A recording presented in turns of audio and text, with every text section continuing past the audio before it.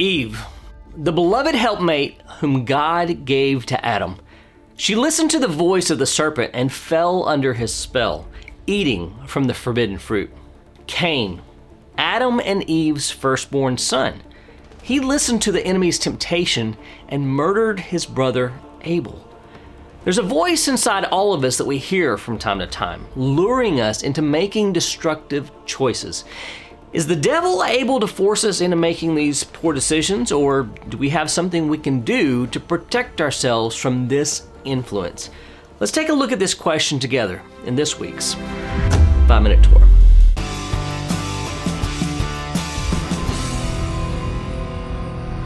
Welcome back, Torah Tribe, and welcome to the very first portion of our new Torah cycle. This week we are studying the portion of Bereshit, Genesis 1:1 through 6:8, and here are the three things that you need to know about it.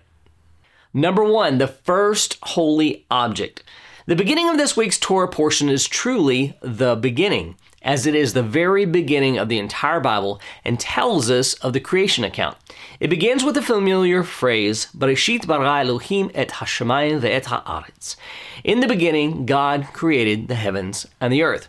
We step through all 6 days of creation and then read about the creation of the very first thing God not only blessed, but designated as holy. What is it? The Sabbath. It was the sanctuary he built long before the Holy Temple in Jerusalem, a sanctuary in time rather than space. As Abraham Joshua Heschel says, the power we attain in the world of space terminates abruptly at the border of time. Just as man was the crown of God's creation, the Sabbath was the cathedral of his creation. Number two, the first institution. Before God created the institution of religion or government, he created the institute of family. In this portion, we read about how he created humanity in his own image, an image of character rather than physicality. He took the woman from the man so that upon their reunion, they would once again be a reflection of himself. Upon seeing his mate, the man said, "This is now bone of my bones and flesh of my flesh. Lazot yikarei isha ki meish lucha zot. She shall be called woman, Isha, because she was taken out of man, Ish. When a man and a woman come together in a covenant relationship, they bear the image of God. Number three, the breaking. Before they could say snickerdoodle, the first family broke faith with God and disobeyed literally the only prohibition they had. It just goes to show you how easily we can be controlled by our appetites, both literally and figuratively speaking. From there, the, quote, sin ball began rolling and picking up momentum with Cain killing his brother Abel in chapter 4, and then the world is overrun with wickedness in chapter 6, just before we are introduced to Noah. However, we find hope in the very last line of our Torah portion when we read, V'noach matzah hain beinecha Hashem, and Noah found grace in the eyes of the Lord.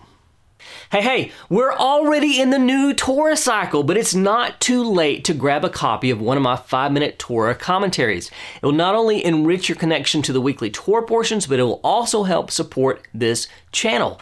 Just click on one of the links below to get your own copy. Thanks in advance for your support.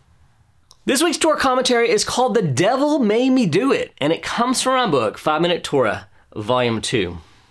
Generally, when we study Parashat Bereshit, we focus on either the days of creation or the fall of man. However, we can learn many more lessons from this brief account of the origins of humanity and sin. For example, from the story of Cain and Abel, we learn how we are the masters of our own destiny. Let me explain. As we know, Adam and Eve's first two children were Cain and Abel, respectively. Cain was an agrarian, one who worked the land to grow produce, and Abel, however, was a herdsman, raising livestock. They both brought offerings before the Lord. Cain brought to the Lord an offering of the fruit of the ground, and Abel also brought of the firstborn of his flock and of their portions. Genesis 4, 3 and 4. Immediately after this, we read that the Lord accepted Abel's offering, but rejected Cain's. Because of this, Cain became jealous of his brother. He allowed this hatred toward Abel to grow until ultimately, he lured him out into the field and killed him. Before this happened, however, the Lord noticed Cain's sullen attitude and his resentment toward his brother and warned him not to give way to evil. He told him, "Why are you angry, and why has your face fallen? If you do well, will you not be accepted? And if you do not do well, sin is crouching at the door. Its desire is contrary to you, but you must rule over it." Genesis 4, 6-7. As we can see in this passage, Cain was not merely the victim of his sinful nature, but he actually had the ability to conquer it. He had a choice to listen to either the Yetzer Hara, the evil inclination, or to the Yetzer Tov, the good inclination. In his admonition of Cain, the Lord made it clear that he had the ability to overcome the cancer of sin that was growing in his heart. He told Cain that his choices and his actions would set the stage for whether or not sin would be able to dominate him. When the Lord told him, "You must rule over it," he was letting Cain know that the choice was fully in his hands. We would all do well to heed the Lord's instruction to Cain. Every day we have a choice which voice we will obey. We can either listen to the lies of the adversary or to the truth of the Lord. Our Yetzer Hara wants us to listen to the adversary, while our Yetzer Tov wants us to listen to the Lord. Once we choose whom we will listen to, our commitment to that voice is strengthened. As we are taught in Pirkei Avot, Ben Azai said, "Be eager to fulfill the smallest mitzvah and flee from transgression, for one mitzvah induces another, and one transgression leads to another." The reward of a mitzvah is a mitzvah. The reward of a transgression is another transgression. This is from Avot 4:2. When we choose to obey a command and flee from sin, we strengthen our connection to Hashem.